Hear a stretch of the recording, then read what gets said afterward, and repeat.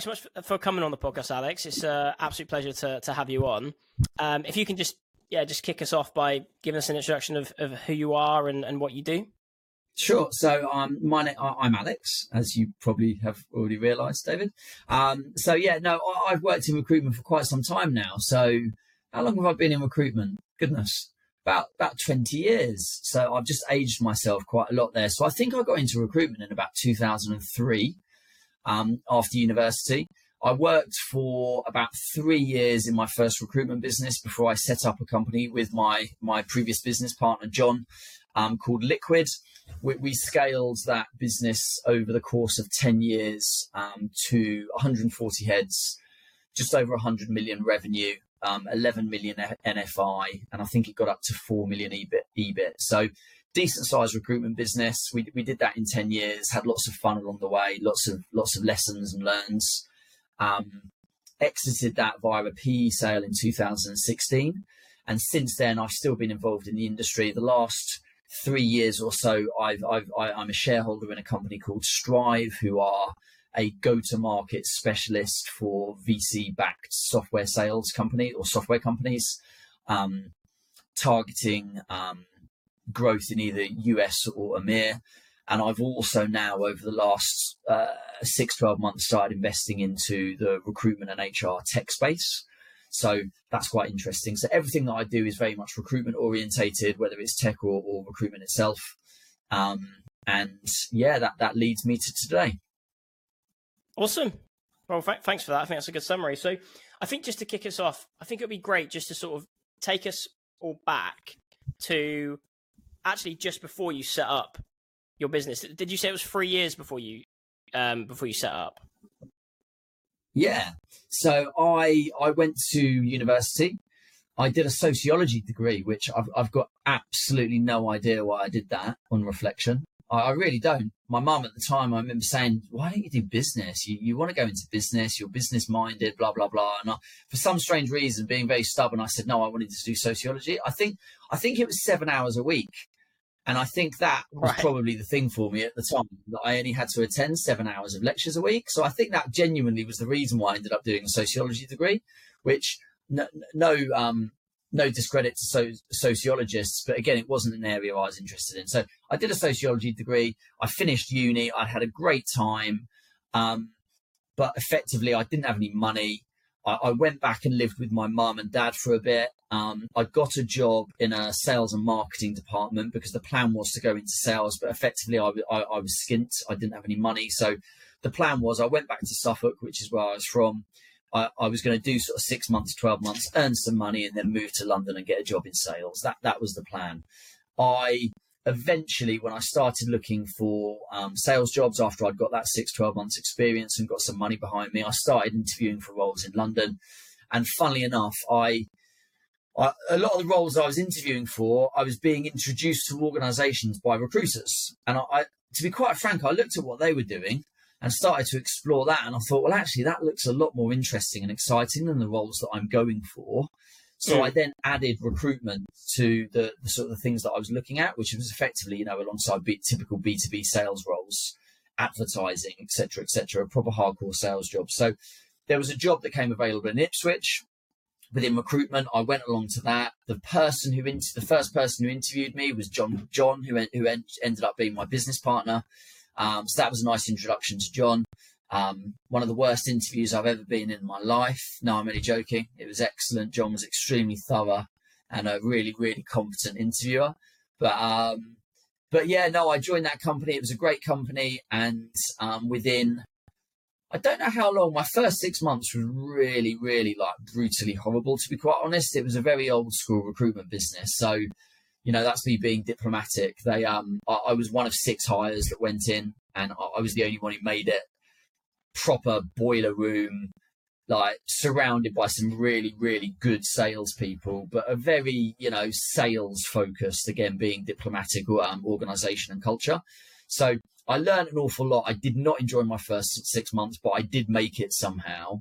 And then within probably 18 months, myself and the business partner ended up effectively running that organization on behalf of the owner, who was a really fascinating character, really entrepreneurial. Learned an awful lot from him. But at the same time, I think it reached the point where my John and I kind of got to the point where we weren't necessarily aligned, and we thought we might as well just do this for ourselves, which is what led us to setting up Liquid. And then we set up Liquid. So maybe that's a good rambling overview of my pre-Liquid story. With regards to that whole boiler room environment, because look, they still exist. I mean, maybe they exist in a slightly different way than they did in, say, the early to mid 2000s. Do you think there's value in working that sort of environment, though? Like, looking back, I know it's not enjoyable because I've worked at those sort of environments before, but do you think that maybe even at the time, it stressed you out and you really hated it, do you think that maybe accelerated your progression? It toughened me up. There's no doubt about that. Like, I'm a pretty resilient, gritty individual. So I kind of, that bit was fine. Look, to be really clear, the boiler room analogy, let me define that a little bit more. So I think there is nothing more magical than an incredibly busy phone-orientated sales floor. When you walk onto a sales floor of 100 recruitment consultants plus, and you can't hear yourself think because of the activity and the excitement going on and the work being done of a really high standard in a professional environment, that the animal spirits that is generated by that sort of environment is magical. And I think a lot of recruitment businesses now, unfortunately, they don't have that anymore because so much is done via LinkedIn. So much of your prospecting is done via other channels than the phone. So I think that actually has changed, and for the worse, because actually that type of environment is amazing. And one of the things we did well at Liquid was we were extremely phone orientated because, again, this was when we set up Liquid, LinkedIn wasn't even around. So you did a little bit of work by email, but 90% of what you did was via the phone. So our culture was amazing because of that atmosphere that the business created on a day-to-day basis. You could just walk onto the sales floor and you could just hear the ambition, the excitement, and the professionalism of the guys there. I think what was different was back in the day, you didn't get any training. You didn't get any development opportunity. You got maybe 2 or 3 hours at the beginning with regards to a quick overview of what the role was. And these are the types of candidates you need to speak to. And these are the types of clients you're going to be dealing with. And then you were told to get on with it. And then if you hadn't done a deal within the first 2 or 3 months tops, you were out of the door. So I think that's kind of the environment I went into, where it was sink or swim. And the truth is, in an environment like that, luck is a huge factor in whether you're successful or not. So I was the only one who actually made it out of that cohort of 6. And yeah, I was the hardest worker, and I was extremely gritty and determined to be successful. But I absolutely hated the first 6 months because I wasn't given any support or training, really. I wasn't given clarity of task with regards to what I needed to do to be successful. So you're effectively just trying to work as hard as you possibly can and learn as quickly as you possibly can from the people around you to get lucky enough to do a deal quickly in the timescale, which is going to mean you don't get sacked. So look, that doesn't make business sense. It doesn't make business sense because all you're doing really is putting a huge amount of pressure on an onus on the individual. When actually, as a business, what you should be doing is hiring talented individuals who you believe can be successful and then giving them the platform to be successful. So again, I'm sort of going off tangent a little bit, but there is a big difference, right? That's kind of the boiler room analogy that I was referencing. Whereas nowadays, I think, there's huge value in having a sales focused culture where everyone creates a really special environment by spending lots of time on the phone. And I think you can walk onto sales floors now and they're quiet. And culturally, I think that's a real challenge for business owners. Yeah, no, I totally agree. It's a shame in a way. I mean, look, there's things move on and change, and I was involved in that very busy, typical sales environment even before I was in recruitment, because I worked for Southern Electric as a telesales exec with like loads of 19-year-olds on £7 an hour, and none of us knew how to sell. Sure. So it's there's pros and cons to it. It's one of those things where it's like, for me, I know I didn't enjoy it at the time. I remember not enjoying it, but I look back at it like sort of through rose tinted glasses, and then when you're sat in an office where everyone's sort of on LinkedIn and you're not really hearing people talk apart from the odd conversation that was scheduled, which, oftentimes are now sort of done in like meeting rooms anyway. And you're more hearing like keyboards clicking away, aren't you? And mouse clicks and then the occasional bit of banter in the office. But it's definitely a different environment. So okay, cool. So look, first 3 years is done. You decided to set up your own business. That's obviously a big part of your life, 10 years. So I think what would be really interesting, first of all, before we get into like the nitty gritty of the next few years and sort of the challenges you face and stuff, is what was your mindset like when you were like actually setting up that business? Like, were you anxious? Were you nervous, excited? What did you go through like with the weeks and months before? I just think we were both really excited. We both, like, the real joy was I met John, my business partner at Liquid, and the two of us were just really aligned. We both had the same vision. We both had the same values. We were both extremely good at our jobs. So the advantage we had is we were both big billers in that industry. So, from an individual contributor perspective, there probably weren't many people in the industry who were hitting the numbers we were. We were really good at our jobs as recruiters, but as well as that, we'd been given the opportunity to also do the management piece and elements of the business piece as well. Because as I say, the business owner at the time was very hands off.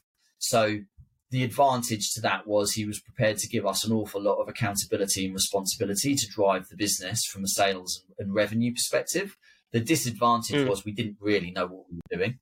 So, there's an interesting mix there where you've got the blind leading the blind at times. But no, we had the skill set. We knew we could bill.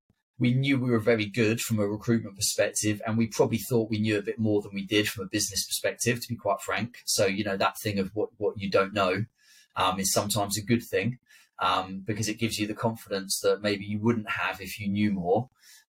So no, we were just massively excited. We were very ambitious. We from day one, we had some really clear goals as to what we wanted to achieve. Again, a lot of that was probably sheer naivety, rather than realism. But it gave us the appetite and the excitement to be able to go into it with full speed. Do you think that's important? Because I've heard quite a lot of business owners and entrepreneurs, and even people like Arnold Schwarzenegger actually talk about this. Like, you want to know a bit, but not enough to scare you. And that ignorance can really actually help you, because, I mean, how many times have you heard people talk about like their journey when they're talking about their business journey or whatever, and they say, if I knew everything I know now, I probably wouldn't have done it. I probably would have just done something else. I think it's incredibly important. I think that's a reoccurring theme that you'll hear time and time again. John and I were very fortunate because, we went through, we had lots and lots of challenges, and there was things that came along which were real inflection points for us, which could have changed things drastically. But we were a fast growth business. Things went really, really well for us. And still, it was incredibly hard and really, really demanding. So look, I can certainly resonate with that. Would I have done it? Would I do it again? Of course, I would do it again. But certainly we went into it really naively. I think we expected to. We thought we knew more than we did, and if we'd known more, I think we would have probably been a little bit more cautious in our approach. Yeah. So what did that first year look like then? Like, could you just build a picture for us of like where were you working, and you're setting everything up from scratch, and it was just a service. So the plan was, we said, right, let's just build up a war chest, because we didn't have a huge amount of money. We earned very well in our previous role, but we were young guys who enjoyed life outside of work as well. So we weren't particularly sensible with our money at that point. So my dad was self-employed. He had a small office he worked in, and he gave us the back room. So effectively, we had a rent-free office, tiny little back room. It was in Bury St Edmunds in Suffolk, a small little market town. Because what we said was, let's just stay local. We'll do it as cheaply as possible. We're going to do everything outside of this tiny little office. We're going to do it for a year. And from after that year, we'll look to move to an area where we can actually grow the business. Because Suffolk is a lovely part of the world, but it's probably not somewhere where young, hungry, ambitious grads and salespeople stay. So it's not going to be an easy place to be able to identify and attract the right type of talent. And we always wanted to scale the business. So it was never a long-term play, but it was 2006 and there was a heat wave that year, and we started in the summer, and literally the two of us were just sitting there in our pants and selling like absolute maniacs. So we worked 12 to, 14-hour days, typically 5, if not 6 days a week. On a Monday night, I remember we'd start invoicing, and usually we started the invoicing at about 11 at night, midnight, something like that. We'd finish at about 2 in the morning. So, by the way, a lot of our invoicing was incorrect, which probably highlights maybe there was some flaws in our approach of starting to do our invoicing at midnight when we were exhausted after a long day on the phones. But no, we absolutely loved it. It was a heat wave. We were just sat there in our pants, and obviously our clients and candidates didn't know that. But it was the excitement you get from an early stage opportunity where you're both just happy to be doing what you're doing and just making the most of it. And, we had a really tight relationship. So we lived together. So we'd work 12, 14-hour days, go home, get on FIFA, play FIFA for an hour or two, go to bed, get back up, go back to work, work extremely hard with a high level of urgency. We didn't just work long hours. We worked at pace. So I think we managed to achieve an awful lot in that 12 months. And that gave us the ability and the springboard from a financial perspective, but also from a reputation perspective, because we had to start again with regards to our markets and our territories. So it gave us the ability then to be able to have the cash to be able to start growing the business and scaling it out and hiring people. But it also gave us the initial reputational imprint, which we could expand out from. So how does that look then? Just because the landscape was so different, right? I mean, I think LinkedIn was probably it's only been out maybe a couple years, if that. I didn't even have a LinkedIn back then. No, LinkedIn didn't come out. It wasn't out in 2006. Really? Okay. So okay, cool. So you set up the business, and then what are you doing? Like, you've already got your markets, so you've got your contacts. Did you have like a non-compete clause, so you couldn't even contact those, or? Yeah, we had a non-compete clause, and we respected that. A, because it was the right thing to do for our previous business, but B, our boss would have probably come after us quite aggressively. So we played it sensible and did the right thing ethically there. So look, everything was done via phone. So it was old school. You name gathered and you headhunted. So we were extremely proactive in how we generated candidates, because in our market, it was contracts, it was public sector. It was qualified social work contractors, which again is an unusual market. It's not a market that people know a huge amount about. But back in the day, there was, and still now, there is a huge demand for child protection social workers, as an example. So if you're a child protection social worker, you can earn really, really good money because you're a high demand skill individual, and you go in contract lengths 9-10 months on average. You go into a council, and the social workers were earning anything up to early £40 an hour, and then we'd get our margin on top of that, and our margins were really, really good. So it was a really profitable market to be in. But effectively, the person who had the best candidates won. So if you could identify, prospect and engage the highest caliber social workers and then take them to market, you would be able to place them into a contract for 9 or 10 months. And then as soon as that contract was coming to an end, they'd probably have the contract extended for another 9 or 10 months, or you could just place them again somewhere else. So you had to be extremely proactive in how you identified, sourced and engaged candidates, and then have the ability to maintain that relationship and look after them. And everything was done via the phone, really. Yeah, there was a little bit of email, but it was all phone based. And then were you like, you didn't have like personal branding and stuff? I was sorry, mate. Continue. No. I was just saying it was proper old school recruitment. You didn't have LinkedIn. There wasn't lots of time spent, sending videos or WhatsApps or voice notes. There was no multi-channel, multi-touch. Well, it wasn't multi. There was 2 channels. There was email and there was phone. Yeah. And sorry, what I was saying was, so obviously there's no LinkedIn personal branding and stuff. Are you advertising at all, or are you? I assume that the main source of candidates was coming from like job boards? No.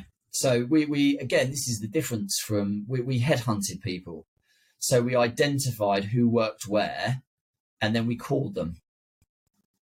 Right. And we got through to them, and we got past gatekeepers. So we used different tactics to identify where these people were. We mapped out where all of those individuals were working, and then we approached them directly via whatever means possible over the telephone. And then we would pitch our services and ourselves to them very briefly. We would engage them in conversation. And then from there, we would bring them onto our books, get them registered, because obviously it's a highly regulated industry. So you have to be able to obviously have certain information to be able to take them to market. And then once we had that person registered and available, and we did that at scale. So again, it's all well and good, being able to do that once or twice, but you need to be able to generate high volume of high quality candidates consistently. And then once you did that, you took those candidates to market, which again, effectively meant emailing initially, but also picking up the phone and engaging with every single prospective hiring manager that fitted the criteria of what that individual skills and competencies were, engaging with those hiring managers and either identifying existing requirements and then being able to solution sell in your individual, or starting to develop a longer term relationship and understanding what their hiring requirements were going to be moving forward so that you could be their go-to provider. So traditional recruitment. Yeah, I find it fascinating because it's really interesting to sort of build that picture of, how different it was 10, 15 or even 20 years ago.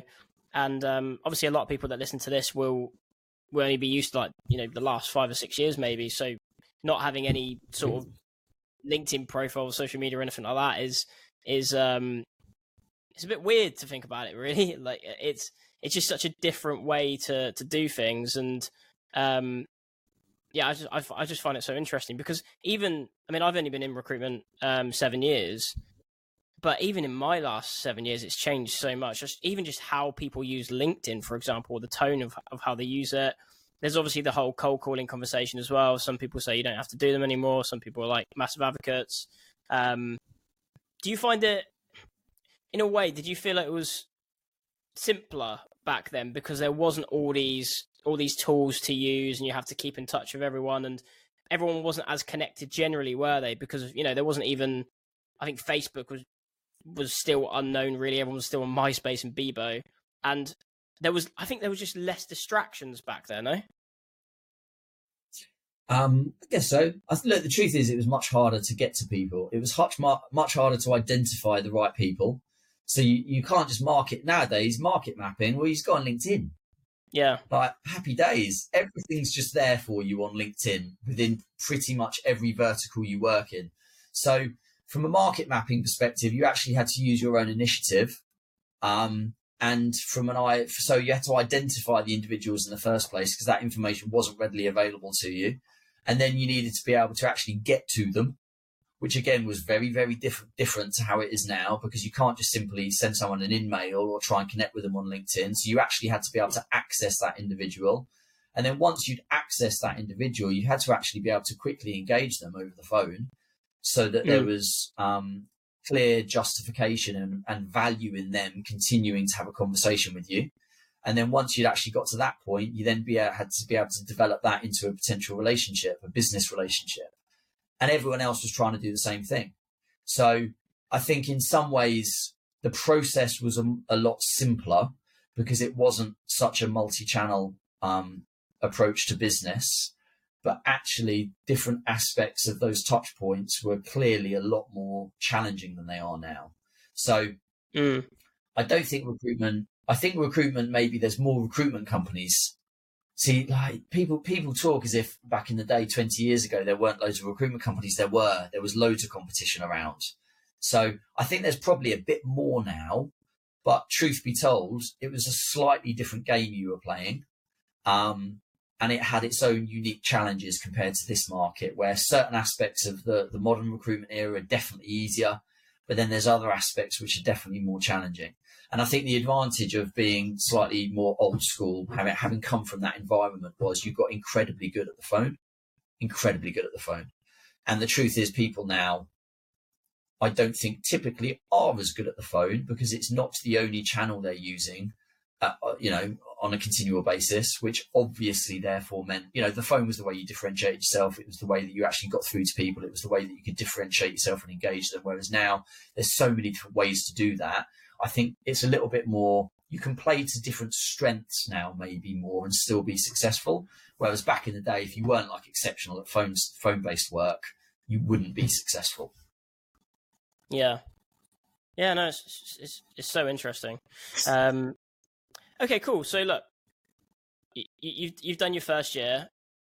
What happens over the next 8 or 9 years? And could you just walk us through that journey and, cover any challenges you had?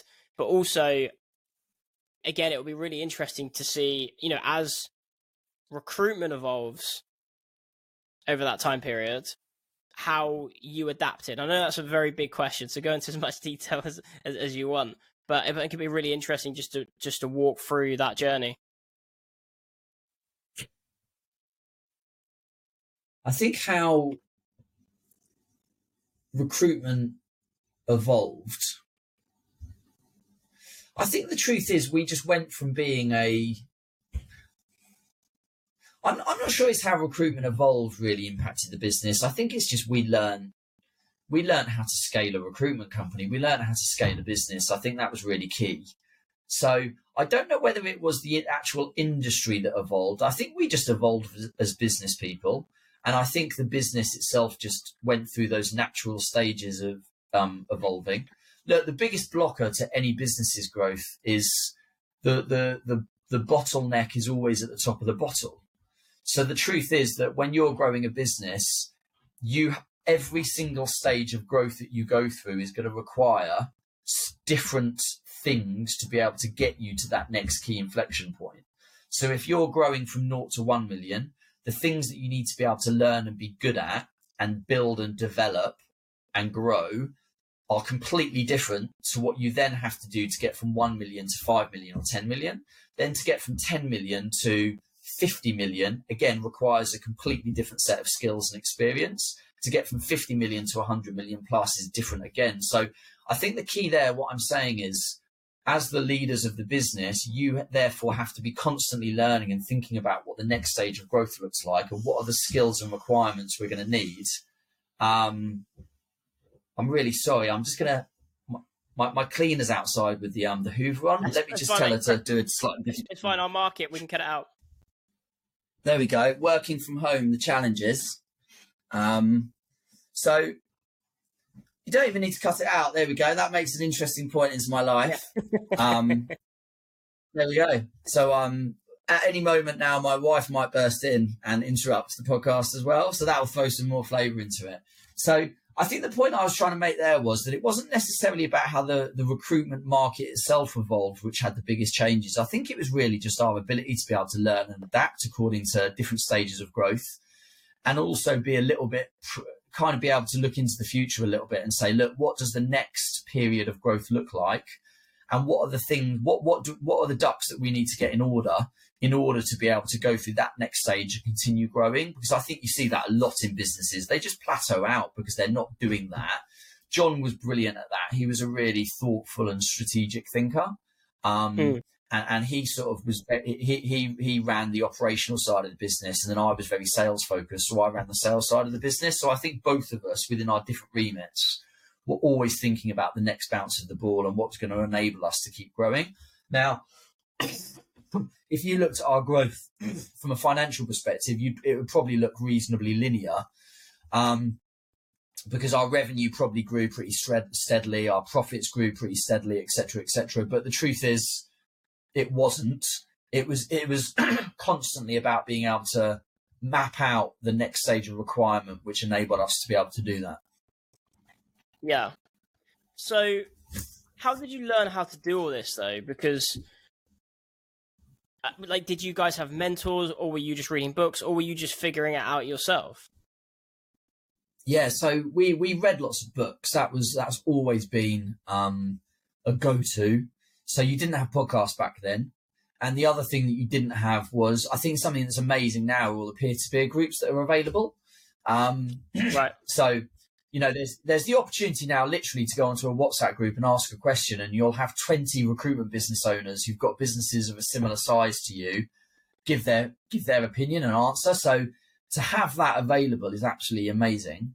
We didn't have that, unfortunately, so we relied quite heavily on books. We got a few NEDs in over the years, but I think if I was to have done it again, I'd have probably had more of a rolling program where we look to get even more NEDs in and then keep them for 6 months and just keep sort of like rolling that program. That would be my advice to people. If you're looking to go down that route, use it as an opportunity to effectively rinse an NED for 6 to 12 months maximum out of everything you can get out of them, and then get some different ideas and eyes on the business. So we did have some NEDs. We also hired some really, really good people. So it wasn't as if it was just John and myself who were making the decisions. We had a really good board. Our FC, who was our eventual FD, always sat on our board, Helen. She was amazing, and she brought a very different her optics were really different to mine and John's, who were very entrepreneurial, very like aggressive in our growth plans, really proactive, not always the executors or the ones that focused on execution, whereas Helen and Dave, who started off as our ops manager and then became our ops director over time, again, they were both a bit, how do I put this diplomatically? They were older than us. They'd been around the block a few times. They brought an operational and a financial mindset to the business, which gave us a really good sounding board to be able to ensure that they were separating the wheat from the chaff with regards to ideas, and then making sure that we were focused on execution. Strategy. People think strategy typically is just coming up with ideas, but actually there's two sides to a coin. A strategy is only as good as your actual plan and your execution of that strategy. So a strategy might be well and good, but if you can't actually execute on it, it's pretty, or ideas might be good, but if you can't actually execute on them, they're pretty pointless. So I think the people that we brought in early stage were really instrumental in growing the business as well. Yeah, that was actually going to be my next question. Like, I suppose, what tips and what did you learn about hiring and hiring the right people? Like, how do you go about that? Because from my experience, so many, it's ironic, really, isn't it? That some recruitment companies are terrible at hiring for themselves. So how did you guys go about that then? Like, did you have like set values that you sort of compared their personality to, or were you just lucky that you ended up with really good people? No, we definitely weren't lucky. It was a case of iteration and figuring out what worked, and our hiring got better and better, as you'd expect. Like with anything that is from a skill development perspective, you iterate and you just get better at stuff. So we had a very clear, PPSD were the 4 attributes that we looked for: poor, personality, smart, driven. So literally we were looking for people who were really, really financially motivated, who came from backgrounds where they clearly had a drive and ambition to be able to change their financial situation. Neither John or I came from, although we were both very fortunate, neither of us came from environments where we had much handed to us. So we look for people like that. We look for people who had a strong personality. So again, in our market, contract work, a lot of it is about relationship building and development. So I think you need someone who's got a clear personality, who's going to be able to engage with people. I think in some markets that doesn't matter as much, but in the market we were in, and especially the type of individuals we were dealing with, anything from a social worker all the way up to a director of social services, they're quite wacky people. They're quite like interesting characters. And again, if you look at their personality types, we definitely aligned the types of consultants we were bringing in to the type of people that they were going to be working with. Smart was something was an absolute like minimum standard that we looked for, because again, this is kind of one of those, I just don't think people focus on that enough in recruitment. I just don't think we always have high enough standards. And I think smarter people make better recruiters. That's the reality of the situation from my experience, because if you're smart, you don't have to be a rocket scientist. I'm not suggesting it. I'm certainly not. But I think you do have to have above average intelligence to be able to crystallize information and process information really quickly. And I think both of those things are important to be a good recruiter. And then we look for people who are just like really, really driven. So we were hiring trainees. So again, when you're hiring trainees, you need to bring people in. If it's a grad model you're running, we were hiring grads and we were hiring salespeople. You need to hire people that want to come into your business and do something really special with their career, because the business can only grow as quickly as the leaders that grow that business. So the key, therefore, with any grad model is to be able to bring in really high caliber individuals, promote the right ones into leadership roles, and then have those guys drive the business forward. So obviously you need people who are super driven and ambitious, who want to take on those opportunities to keep growing the business. So I think we clearly defined what we were looking for. And I must admit, that's not the most refined list of characteristics, but it worked for us at the time. And if I was to do it again, I'm a little bit more sophisticated now, and I've spent a little bit more time understanding and researching hiring. So I think it would be different now, but that was our broad starting point. And then we had a really, really thorough and robust interview process to be able to identify those particular characteristics, whether it was competency-based interviewing or pure. I think the skill of a good interviewer, especially when you're hiring grads, is you need to effectively be a bit of a psychiatrist. You need to be able to dig into and analyze literally from someone's childhood to where they are now, the type of person they are, the decisions they've made in their life, the reason behind those decisions, how they've dealt the hands that was given to them. All of those things that I think will determine someone's character, and also identify whether they're good at making decisions and whether they're genuinely the characteristics that you're trying to identify. It's all well and good saying you're driven, but if you're saying you're driven, but all you've done is put your CV on a job board and then have two people come to you and offer you jobs, and they're the interviews you're attending, are you really driven? Because actually what you're doing is being incredibly reactive. You're not really identifying the best opportunities and then going after them. You're not showing ambition with the type of companies you're going after. So there's just a random example of how, by digging into someone's background and the decisions they've made, the actions they've taken, I think it gives you a flavour. And then I think you just have to, without going into it in any more detail, because I'm sort of rambling on, but I think then it's just about maintaining standards. I think you need some sense checking questions at the end. Is this person going to increase the average on our sales floor? So that's a good question to ask. So if you've got 50 people on your sales floor, right, and 10 of them are your absolute star performers, what's the best way to increase the average on your sales floor? Only hire people that you believe have the potential to be as good as the 10 best people you've already got in the business. That's the easiest way to increase the average on your sales floor. So again, by asking you a sense checking question like that, I think it really, really forces you to maintain standards and not just go with they'll do. So if someone for us wasn't at least a 9 out of 10 based upon a scoring matrix, it was a no.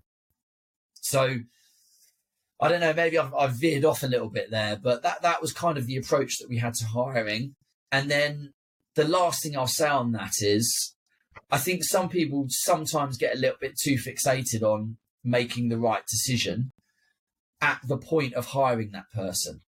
I think what's also really, really important from a hiring perspective, if you're trying to build a great recruitment team, is that you are brutally honest with people with regards to what your expectations and what the challenges are going to be when that person joins the organization, and that person agrees to and commits to those challenges and those expectations.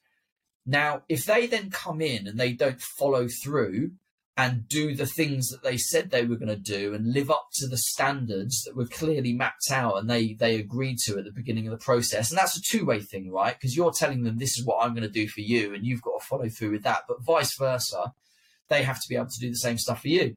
If they don't do that, they don't last. So the real thing at Liquid, the truth was, the hard bit, it was really hard to get into Liquid, but the real hard bit was staying in Liquid. Because if you didn't demonstrate the right core attributes that you said, and you gave it, you can't be a lion in the interview and then a mouse when you come on the sales floor, right? So I think we set a really high barrier to entry. I think we maintained standards that if you then didn't live up to that, you didn't stay around. And the truth of that was, what it meant was that everyone who did come into the business and make it, they were really high standard. And I think that created the type of culture where you just had a lot of A players and A players want to work with other A players. And that in itself creates that type of culture where there's a real like high achieving dynamic in a business, which again creates that magic from a culture perspective, because you look left and you're really proud to work alongside the people you're working with. You look right and you feel the same way. And I think lots of us have had experiences working in sales where we look left and right and we think, why are they still here? You know? Yeah. Is this the standard of the business where I work? Because you want to feel proud, don't you? You want to feel pride in the organisation you work. You want to feel, if you have a high need for achievements, you want to feel like you're working somewhere where it's not easy to be, because actually you have to be of a really high standard. And I think as soon as you lose sight of that and you start to let mediocrity creep into your business, I think it has a huge impact upon the culture. So again, yeah, I'm sort of talking, but from a hiring perspective, that's the last piece of the puzzle that was really important for me. We were compassionate, but we were also really, really pragmatic about the people who came into the business and actually stayed in the business, because we wanted to keep our performance standards extremely high, but we also wanted to maintain that culture of, high achievement. Yeah, I think it was, I think I was listening to Rio Ferdinand on maybe the Diary of CEO or the High Performance podcast, but they were talking about how during the peak, like Alex Ferguson days, he developed such a good culture there and a good, they recruited so well with the right people, but also talented people as well, that the dressing room sort of like self-managed to a degree. Because if someone came in and they were clearly, they might have been very talented, but they just weren't, putting in the grind, or they weren't a Man United player that they'd sort of defined. Alex Ferguson didn't always need to be the one to sort of tell them to sort their shit out or move on, sort of thing. The players would do that. And it sounds like that's similar to what you created. A culture is like an organism.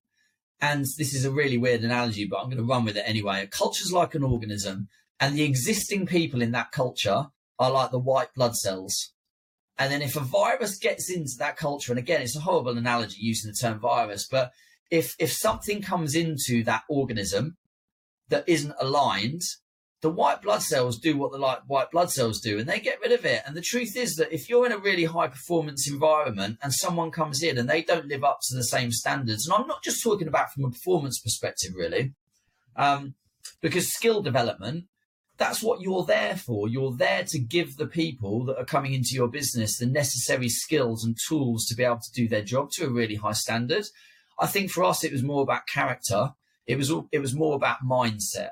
And if you didn't have the right character, or if you didn't have a character and mindset that was aligned to our business, which was about being very focused, about working hard, about having a growth mindset, about being taking responsibility and accountability for your own shit, not making excuses. It was that type of environment. And look, the truth is, if someone came in who sort of like talked a good game in the interview, their actions would speak much louder than the words very quickly once they come onto that sales floor. And people would be looking around thinking, well, they're not going to last long. They're not on track to hit target yet. They've just got up and left and it's 1 minute past finish time. That's not the right mentality. That's not being accountable for yourself and saying, I'm going to deliver on a certain number. Well, if you say you're going to deliver on a certain number, do everything you possibly can to deliver on that certain number. That doesn't mean not having a life, but it does mean taking responsibility and saying, well, actually, I did something about it.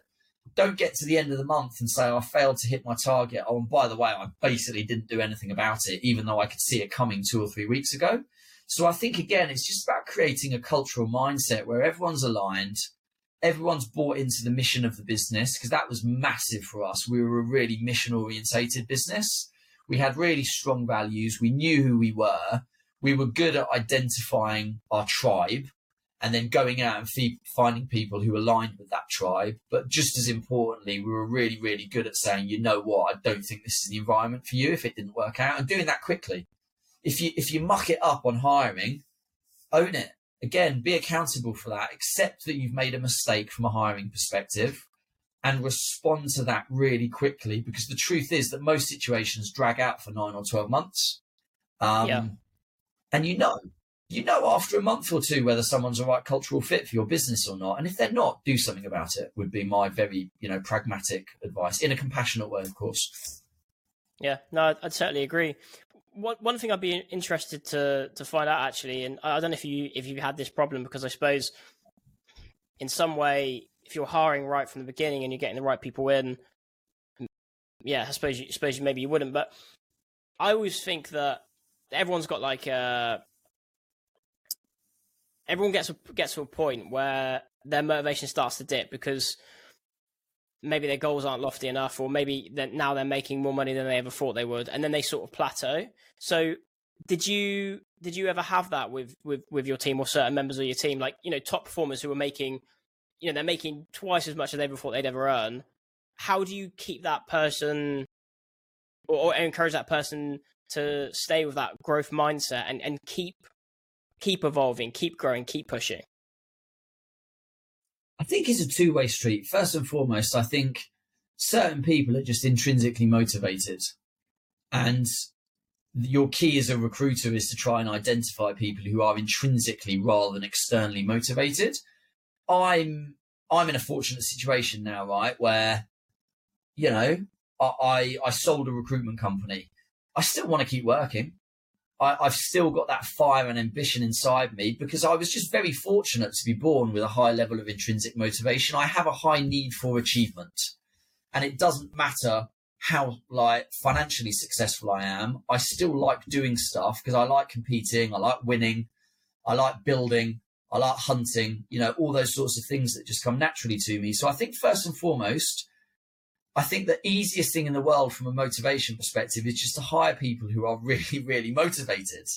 And then actually a lot of what you've just described, it goes away, because you don't need to motivate people really who are intrinsically motivated. All you need to do is understand what they want to achieve, give them the ability to be able to look into the future and help them refine that a little bit, because sometimes you have to help them shape that. And then give them the platform and the objectives and the milestones to be able to work towards those things. Truth be told, though, not everyone's like that, and lots of people don't have that same level of desire for achievement on an ongoing basis. Again, you've just got to understand your individuals. The truth is, I use lots of terminology which sometimes people find a little bit raw, but A players and B players, the real difference between an A player and a B player, from my experience, is not technical ability. It's the fact that an A player probably isn't so bothered about having a really good work-life balance. They're more career-minded. They're more competitive from a career perspective, and they place more onus on their career than they do other aspects of their life. I'm not saying that's right or wrong, because actually there's a bit of a curse with that stuff, because you're never really genuinely happy. And actually, I think there's more important things to life, right, than being in the office 12 hours a day. But at the same time, we are who we are. I think, B players are probably people who are just more balanced individuals. They're probably more healthy, psychologically healthy individuals, because they don't place so much onus on their professional lives, and they want more of a balance in their work and personal lives. So that, for me, is often the biggest difference between an A player and a B player, is what they want out of life. I think, again, one of the mistakes I made earlier on was treating everyone like A players, or managing everyone like an A player, where I continually pushed and challenged and demanded more and more from an ambition and an expectation perspective. Look, if you are doing X, Y, and Z, and it's a really good standard, and you're happy with your life, and you want to be able to spend as much time as possible with your whatever it might be, your social group, your partner, your family, amazing.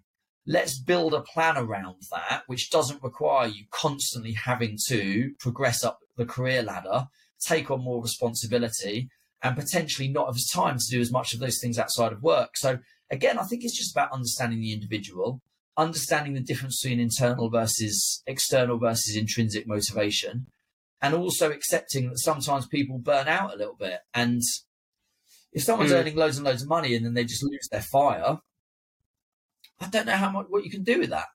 Some people just do, and that they kind of lose their love for recruitment. And if they're not learning more, if they're not earning more, and they're not growing, and they're not having fun, they're kind of the 4 things that you can focus in on as a recruitment leader. Sometimes a fresh start's a good thing for them and for the business as well. Do you think as well that you have to have, or it would be ideal to have a certain ratio of A players and B players? Like, I'm not sure if you can have like an entire room of 50 A players highly competitive.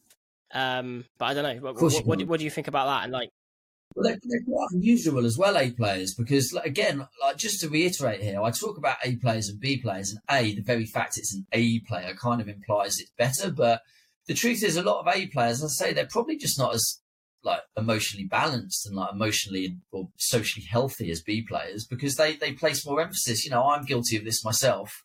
I place too much emphasis on my career versus other stuff in my life. Look at every sales floor reflects a bell curve from a performance perspective. If you think about a bell curve that goes up like that, you've got the average in the middle of that bell curve.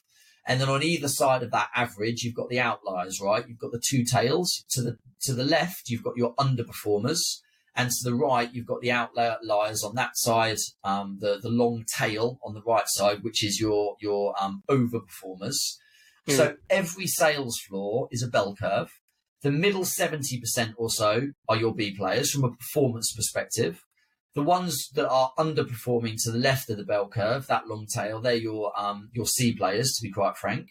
And then the other side is your A players, who are the 15% or so, something like that, who are really, really overachieving from a performance perspective.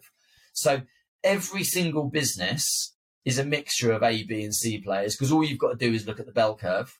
Your job, therefore, as a business leader, isn't to have a higher proportion of A players, because like I'm no mathematician, but I don't think that's a statistically accurate way to look at it. The idea is to try and move the bell curve to the right so that average performance continues progressing. So if you increase the average productivity on your sales floor, what happens is your bell curve keeps moving to the right from a performance perspective, but you're still going to have the same ratio of A, B, and C players. It's just your B players would go into another recruitment company and be standout A players, and your C players would go into another recruitment company and be really, really strong B players. So again, it's about standards and it's about moving the bell curve to the right. Awesome. No, really insightful, mate. Cheers. Back to you though. So your journey. So look, we've talked a lot about, your experiences up until 2016. So could you bring us up to present day? So talk through the exit and then what you're doing now. Sure. So exited the business, kind of had a couple of years off. I got married the year before I sold the business. We had a baby just a month after I sold the business. So I decided to take a year or 2 off, which on reflection was ridiculous. What was I thinking? Having a newborn and then spending as much time at home as possible. That was really stupid. But no, that was really enjoyable. It was nice to be able to spend that quality time with the family. But going back to what I was talking about earlier, I think there's a bit of a curse sometimes when you have a high need for achievement, that you're always looking and thinking about what's next. I'm not very good at staying still. I kind of need to be doing something and I need to be stimulated as well. So I didn't particularly enjoy my time off, to be quite honest, which isn't what I was expecting, actually. I thought it would be really, really different. And it was actually quite a challenging period. I've said this before in another podcast. It was, everyone thinks it's sunshine and rainbows. And from certain perspectives, right, it is. But then I think after about a month, when all of that stuff starts to wear off and it becomes normal, it's surprisingly quick how it wears off so fast. And you start to get very itchy with regards to what you're doing next. So I did manage to take some serious time off, which I think was really good from a family perspective. But now I'm a shareholder and the strategic director at a company called Strive. So really am, but they're a go-to-market specialist for VC-backed software companies. So they're in a really interesting space. We've just opened up an office in the US in Tampa. So we've got an office in Manchester. We've got an office in Tampa. Still a small company at this moment in time, sort of early 20s headcount. But I've been with that business now for about 3 years, and we've spent the last, it's been quite tough because it's been very up and down from a market perspective, but we're at a really exciting stage where we're building something special there. We're very, very ambitious. We've got a really clear and compelling mission. We've got some amazing people in the business. So that's kind of my core bread and butter, where I spend 90% of my time that I'm involved in supporting those guys and helping those guys, because I think we can do something really, really special there. Come back to me in a couple of years, and I think you'll see that.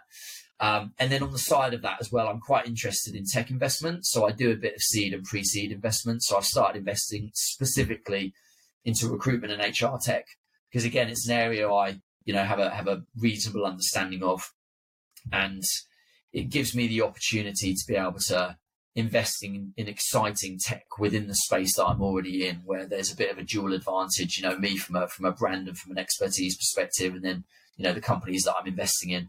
It's something I'm learning a lot about as well. So again, I really, really enjoy that, because I'm a keen learner. So yeah, that kind of brings me to present day. Awesome. I've got a couple of quick random questions as well. I just want to ask just around, well, first of all, look, you've obviously been very busy over the last 17 years or so. And I think what would be really interesting is just to understand how you organize your day, how you stay productive, and how you prioritize, especially over the last few years. Because I imagine there's days where there's not enough time in the week, right? So do you have a particular system around that? Are you just naturally organized? How does that work? I have grown to be quite naturally organized. So that helps. I think first and foremost, good strategy is saying no a lot. So, again, that's something that people sometimes have to think about a bit, but actually the reality of good strategy is being able to say no all the time to stuff. So I think it's really important to be able to, a bit of a superpower, I think, for good recruitment leaders is to be able to continually prioritize your tasks and focus on the one or two things that are going to really move the most important levers in your business. So from an organization perspective, I think prioritization is incredibly important, because have you heard of the law of triviality? I'm not sure I have, actually. Yeah, go on. Random. There you go. The law of triviality is basically, it's like the human tendency to spend a huge amount of time on trivial things that don't really matter compared to those mission critical things. And I think we're all guilty of that, right? It's really easy to fall into that.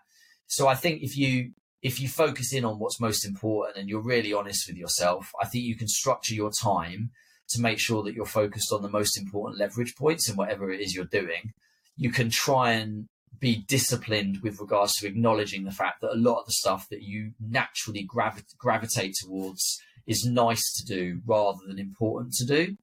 Yeah. So I think that's really important. And then I think, if we're talking from a recruitment perspective, it's all about time blocking. So you've got Horstman's corollary. I can never even say it. Have you heard of that one? So you've got Parkinson's law, which is the amount of time. Horstman's, Horstman, and then corollary, Corallary. So Parkinson's law is that the time available will always expand to its maximum to complete a task.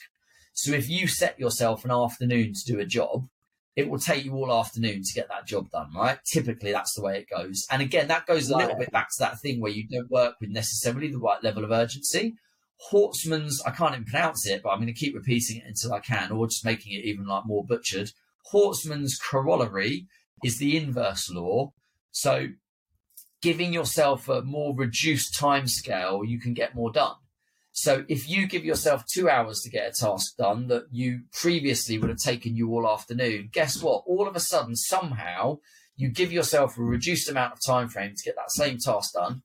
and you can get it done in that time scale. So it's basically about how much time you allocate to yourself to give tasks. So the key for me when I was recruiting was always to use time blocks. What are the critical activities that I need to do on a day-to-day basis?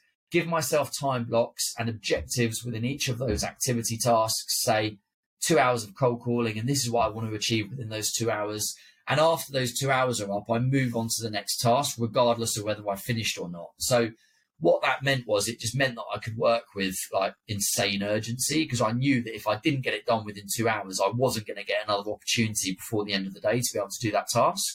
So, you know, people talk about working long hours in recruitment, and you do have to work long hours, but I think the most important thing to get more done is to work with more urgency, avoid trivial stuff that isn't going to move the needle, and be really, really disciplined with regards to how you plan and structure your time from a time blocking perspective with clear objectives aligned to it. Awesome, mate. Yeah, super interesting. With regards to, you know, obviously, again, it sort of goes back to how busy you've been and growing a business and the stress that's come with that. A lot of the conversation at the moment is obviously around mental health and preventing burnout. Did you ever go through that? And if you didn't, like, how did you prevent burning out? I was definitely burnt out by the time we exited Liquid. So there's an example. And the truth is that my lifestyle wasn't healthy enough. So I just didn't live a healthy enough lifestyle. And I think that would have made a huge difference. I think, look, burnout is all about energy. And what you have to do is keep topping up your energy by doing stuff outside of work which energizes you. That sounds so obvious, right? But it's not something that I figured out until much later in my life, because I was doing things outside of work that took my energy away rather than energized me.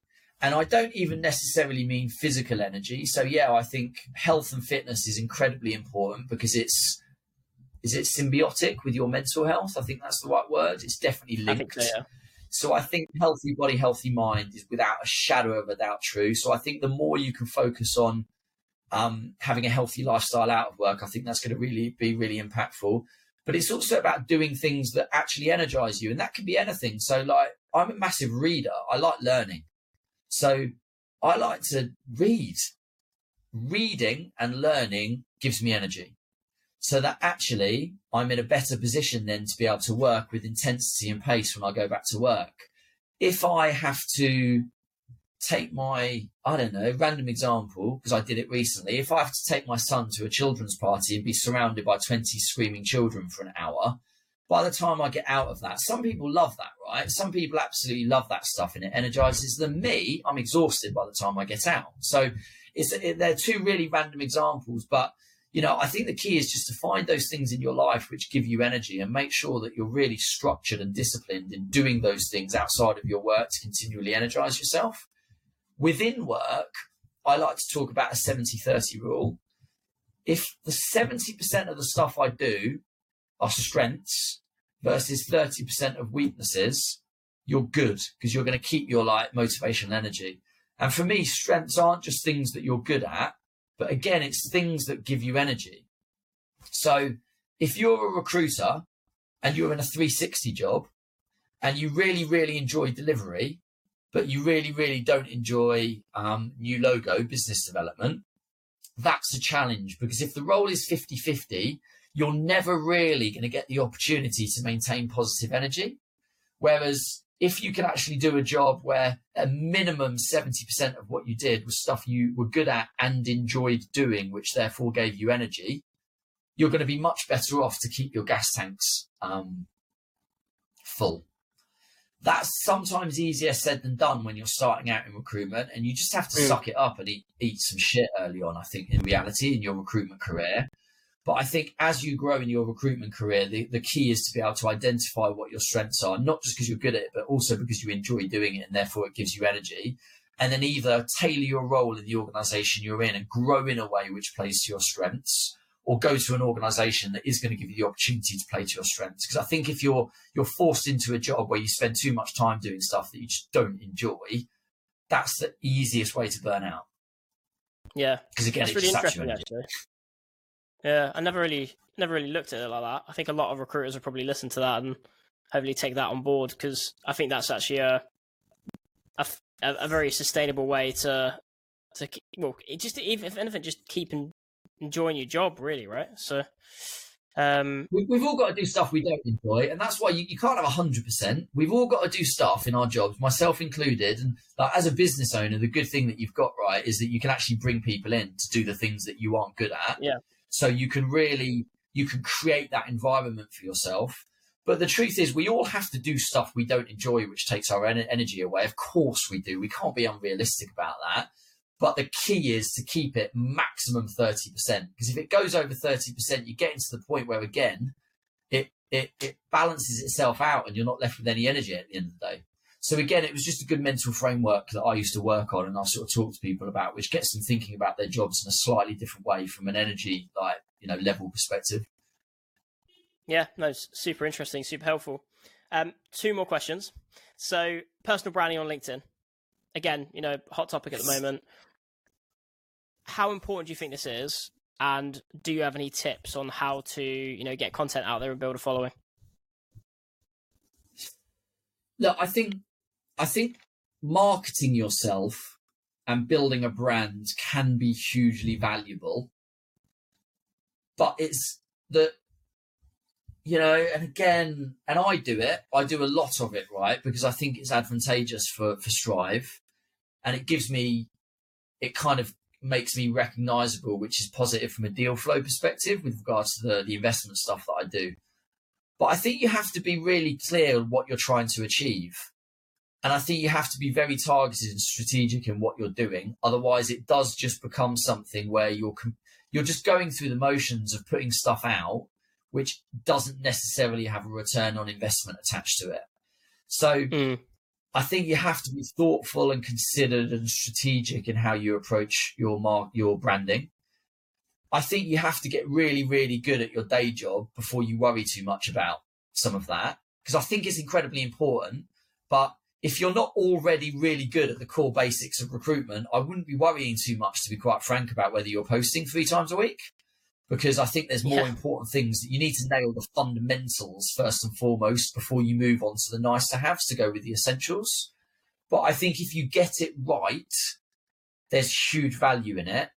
But I think it's like everything. I don't think everyone does or can get it right, because it doesn't play to everyone's strengths. It goes back to what I was talking about earlier. Some people really enjoy copyright.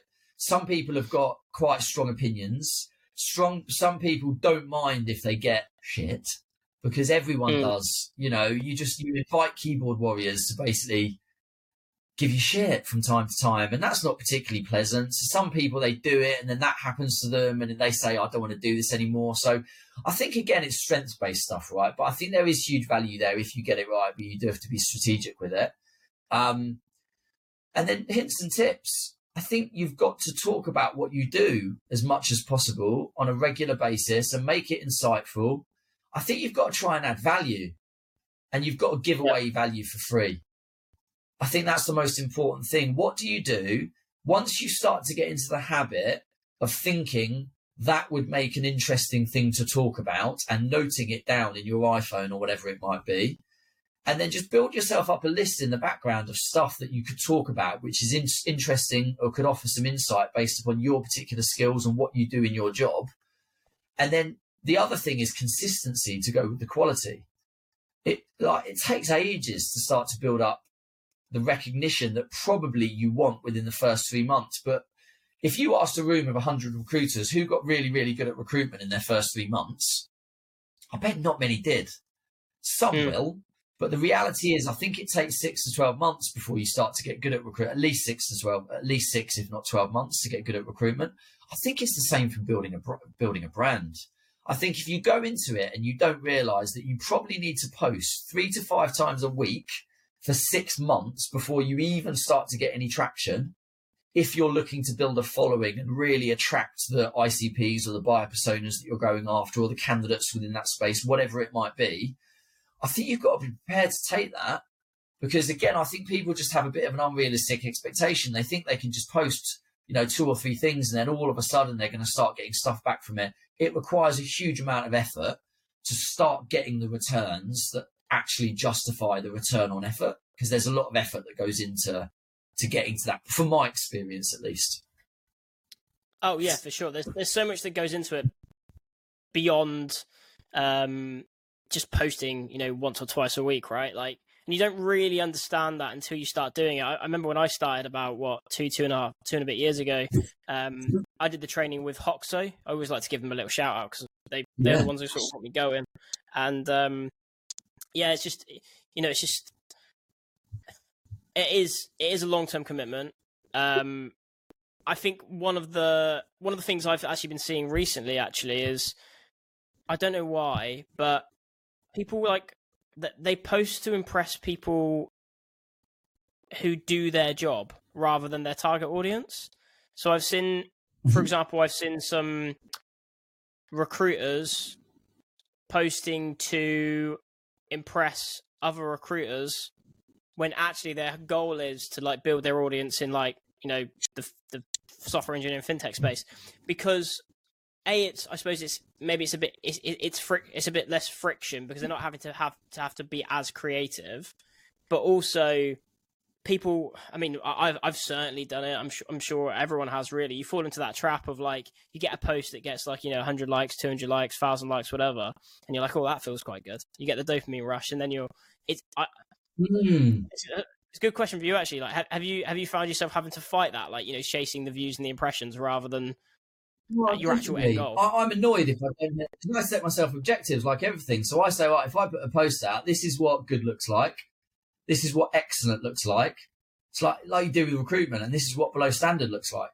So I set myself milestones and benchmarks because I want to be able to gauge and gamify what I'm doing. And obviously then it's annoying if you don't get it. But the truth is, I think the way that am I proud of the post is kind of the way that I think about it now. So I try to stop myself from doing that by just saying, am I proud of the post? Because some of the stuff I put out there is a bit random, but I like it. And I think that's interesting. So I put it out there.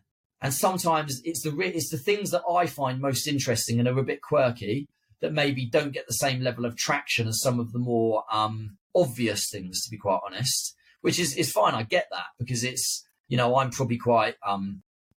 the things I find interesting probably aren't that interesting to other people. So I get it. But again, I think what you've got to do is try and you've got to say, look, am I proud of that? Do I find it interesting? Then it's a good thing to post. And then actually you've got to distance yourself from chasing likes, which I agree. I think there's a danger there. And I think that some people on LinkedIn, especially in recruitment, I think they're just mean. I think there's a lot of arrogance and I think there's a lot of meanness. And I say stuff, right, which definitely riles people up because I can be quite direct and I just kind of say stuff sometimes, which maybe I don't think through how it's going to be perceived, or maybe I don't word it particularly well. But I've had some instances where people they're just a bit cowardly and they're really quick to jump on and attack a post. And then other people jump on like that little herd mentality thing.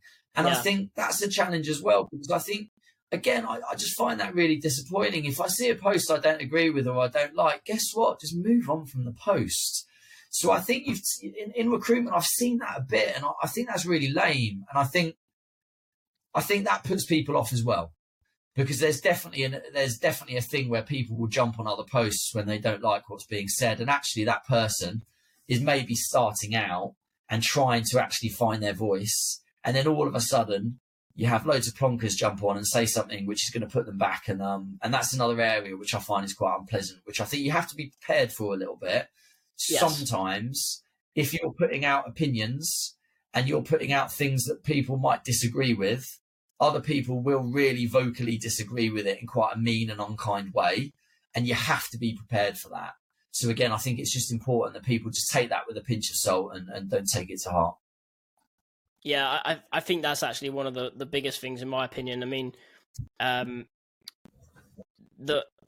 whenever someone asks me about like personal brand on LinkedIn and stuff, that's the first thing I start with. Usually, it's like, just be prepared that you're gonna get haters. Your advice could be perfectly valid. I mean, I've seen some really good posts that I really like. It's really good, like sales advice or recruitment advice. I was like, yeah, that's bang on. No one can disagree with that. And then you get 5 people in the comments saying that's wrong, or you're an idiot or whatever. And I'm just looking back and I'm just thinking, well, A, they're not, but also, why did you have to approach it like that? Like, why are you just going to be direct and being aggressive? But it's the whole thing of like, you'll never find someone who's hating on you that's doing better than you.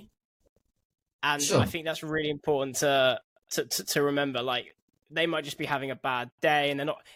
And also, like, insults and hate on social media, it's always actually about that person. Really, it comes from their sense of insecurity or whatever. They're not happy. You don't get happy, successful, driven people, making stupid comments on people's posts, do you? It's always people who you aren't doing very well in some way in their life. So I think that's really important to remember. But last question, mate. AI, ChatGPT, all that stuff, right? Probably everyone's probably bored of talking about it right at this point, but it's not going away. What does the future of recruitment look like? What does the next 5-10 years look like? And are AI coming for our jobs? Look, 5-10 years, I've got absolutely no idea. No one does, because we don't know how quickly it's going to advance. I think one of these things with technology is it has inflection points where suddenly the technological advance like shoots forward at an incredibly fast rate. That doesn't necessarily mean it's going to keep going at that same rate. And I'm no technologist, by the way. So I genuinely don't know where we're going to be in 2 or 3 years' time from an advancement perspective. But if it does keep advancing, it is pretty fascinating, because I think people talk. I think that the pro recruitment thing is it's only going to make recruiters better because it's going to increase productivity. I don't think that's quite right, actually. It's going to increase business productivity more so than it's going to increase recruiter productivity. And I think what you're going to end up with is smaller businesses of humans with much more technology involved in that business, because we're starting to see now, like, tech stacks, how big they are. But I think the next round of things that come through could be really transformational. If you think about prospecting, whether clients or candidates, how ineffective that is. A lot of that process is ineffective. It's 5% of like influence and 95% of research and process. I think a lot of that's going to get taken away by AI, understandably so. And I think that could happen reasonably quickly if the technology keeps advancing at the stage that it's at. So I think it's going to raise the standards within the recruitment industry as well, because I think you're going to have to be good now, because I do think recruitment businesses are going to be more productive because they're not going to need the same headcount to do the same jobs that they're doing at this moment in time, which in turn is going to mean hopefully that the consultants that are there are going to be higher standard maybe than the average in the industry at this moment in time. Yeah, I was chatting with someone recently about this, actually, a recruitment business owner, and I think they were saying what's actually might happen is with all the technology and everything, the bar will get higher. So the ones who aren't doing it very well, the cowboys, or whatever you want to call them, they might just end up getting completely pushed out of the industry, and then you're left with maybe it shrinks a little bit, but then hopefully you're left with a much higher bar to the industry, which is then supported by AI. But it's going to be absolutely fascinating because none of us know what's going to happen. Like even the guys who are creating like ChatGPT and stuff, right? They just have no idea because you can't. It's unexplored territory, and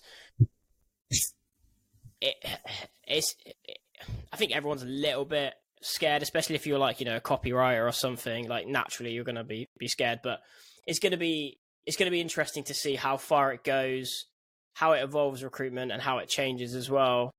The optimist in me thinks that it's going to take many decades for technology to be able to replace that human to human contact, the ability to sell, to build relationships and whatever. I think we'll probably get there, but not in our lifetimes personally, but who knows, with things increasing exponentially and evolving exponentially, maybe we'll get there sooner. Maybe we'll be out of a job. Maybe we'll just be run by robots.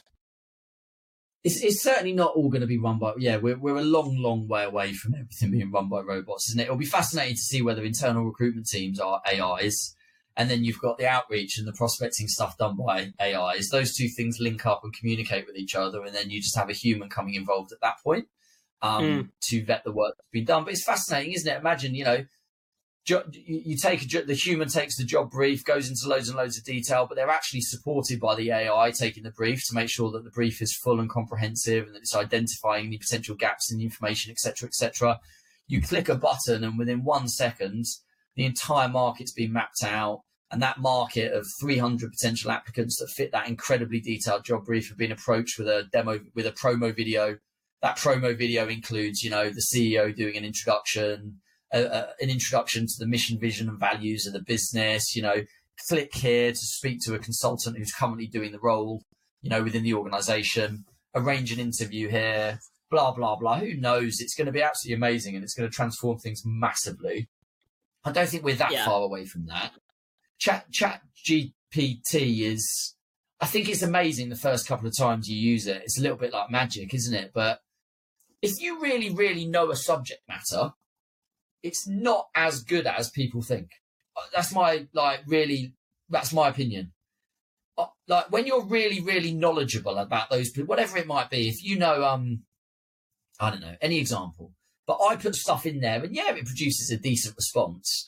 But I think someone who isn't an expert in that particular subject matter would see that information and go, oh my goodness me, this is 10 out of 10, incredible information. It's just produced it out of nowhere. But actually, it's not always quite as impressive as it pumps out at this moment in time. So I think there's a little bit more work to be done on that to actually get it to the sort of standards of genuine mastery in particular subject matters. Because it is just, it's not thinking, it's just regurgitating, isn't it? What the internet says, what it thinks it should say.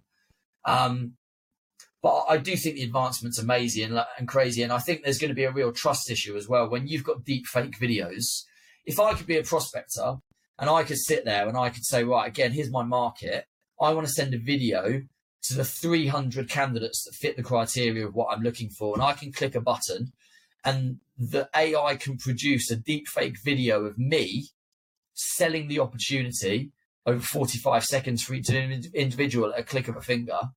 Or I can leave voice notes or WhatsApp. I can leave voice notes with my voice, and the AI does it for me based upon a particular script, inserting personalization as I deem appropriate at the click of a button. Or I can press a button and it will immediately tell me which of those emails are going to access and which aren't. It can immediately call 100 people at the same time, and the 2 people or 50 people at a time, and the one person that answers the phone is the one that I get on the phone. And it immediately provides me with all of that information as to who's picked up and the things that I should be doing and the scripts in front of me. And it can give me prompts as I'm on the call. The next wave of technology is going to be really, really fascinating. And it's going to make us much, much more productive initially. But then what's going to happen is actually a lot of that information is just going to be taken over by the business, and the business is going to become a bit more centralized with regards to that stuff. And there's going to be less people doing more important jobs with regards to influence and trust. And a lot of the other stuff is going to be taken care of. A lot of the more manual process stuff, which doesn't involve influence, which doesn't involve building trust and connecting and dealing with another human. A lot of that's going to be taken away, isn't it? Which is going to mean, smaller workforces of more highly skilled, high value individuals. Yeah, I saw something a few weeks ago where these kidnappers had used AI to clone a really rich woman's daughter's voice, because I think she had a podcast or something, right? So they pumped 2,000 hours worth of podcasting into this thing, got the system to call her mum and say, I've been kidnapped, I'm on the phone, they've got me, you need to send X amount of money to here or they're going to kill me. And amazing. It's not amazing, it's terrifying. But... Yeah, and luckily what the mum did is she finished the conversation with her daughter, then called her daughter and was like, just double checking that was all real. And the daughter was like, "What are you talking about?" And she's like, Are you kidnapped? It's like, what do you mean? Am I kidnapped? What are you on about? No. She's like, I just received a phone call from you. And anyway, it turned out that the kidnapper's using AI. But what will be really interesting from a sales point of view, and again, I think we're a long way away from this, just because I think, effective selling and just human communication generally is extremely complex. But what'll be interesting is see if we get to a point where like you can create or like take a really top biller or a really good business development manager or something, and maybe that business development manager could like sell their voice identity or something to companies, so they've got a good salesperson as an AI. That's genuinely where I think things are going, because actors are doing that. And Keanu Reeves, I think he's just put a clause in his contract where they cannot use his voice and his face and stuff. They can't store it in AI, so they have to hire him, because all the actors and all the writers as well with ChatGPT and stuff, but they're all getting actually quite concerned that in the not too distant future, in the next 10, 15, 20 years, you might not even need actors, because you can pretty much create an entire movie from scratch just using a technology, no set, nothing. And it's mind-boggling, really. It's mind-boggling. So, yeah, we can go on and on about this, mate. Look, thanks so much for coming on. It's been absolutely fascinating and a pleasure to talk to you. Where do you want people to like go to see your stuff? Like, what's your website? What's your social medias, etc.? Find me on LinkedIn. It's Alex Elliott, and there's 2 L's and 2 T's in Elliott. I've managed to croak my way through the whole interview, so there we go. I'm not normally this husky, but hopefully I've been comprehensible. Is that comprehensible? But no, I've really enjoyed it, David. Thank you for inviting me on. It's been really good. I love chatting anything recruitment and business. So it's been really good fun. Legend, mate. Thanks so much.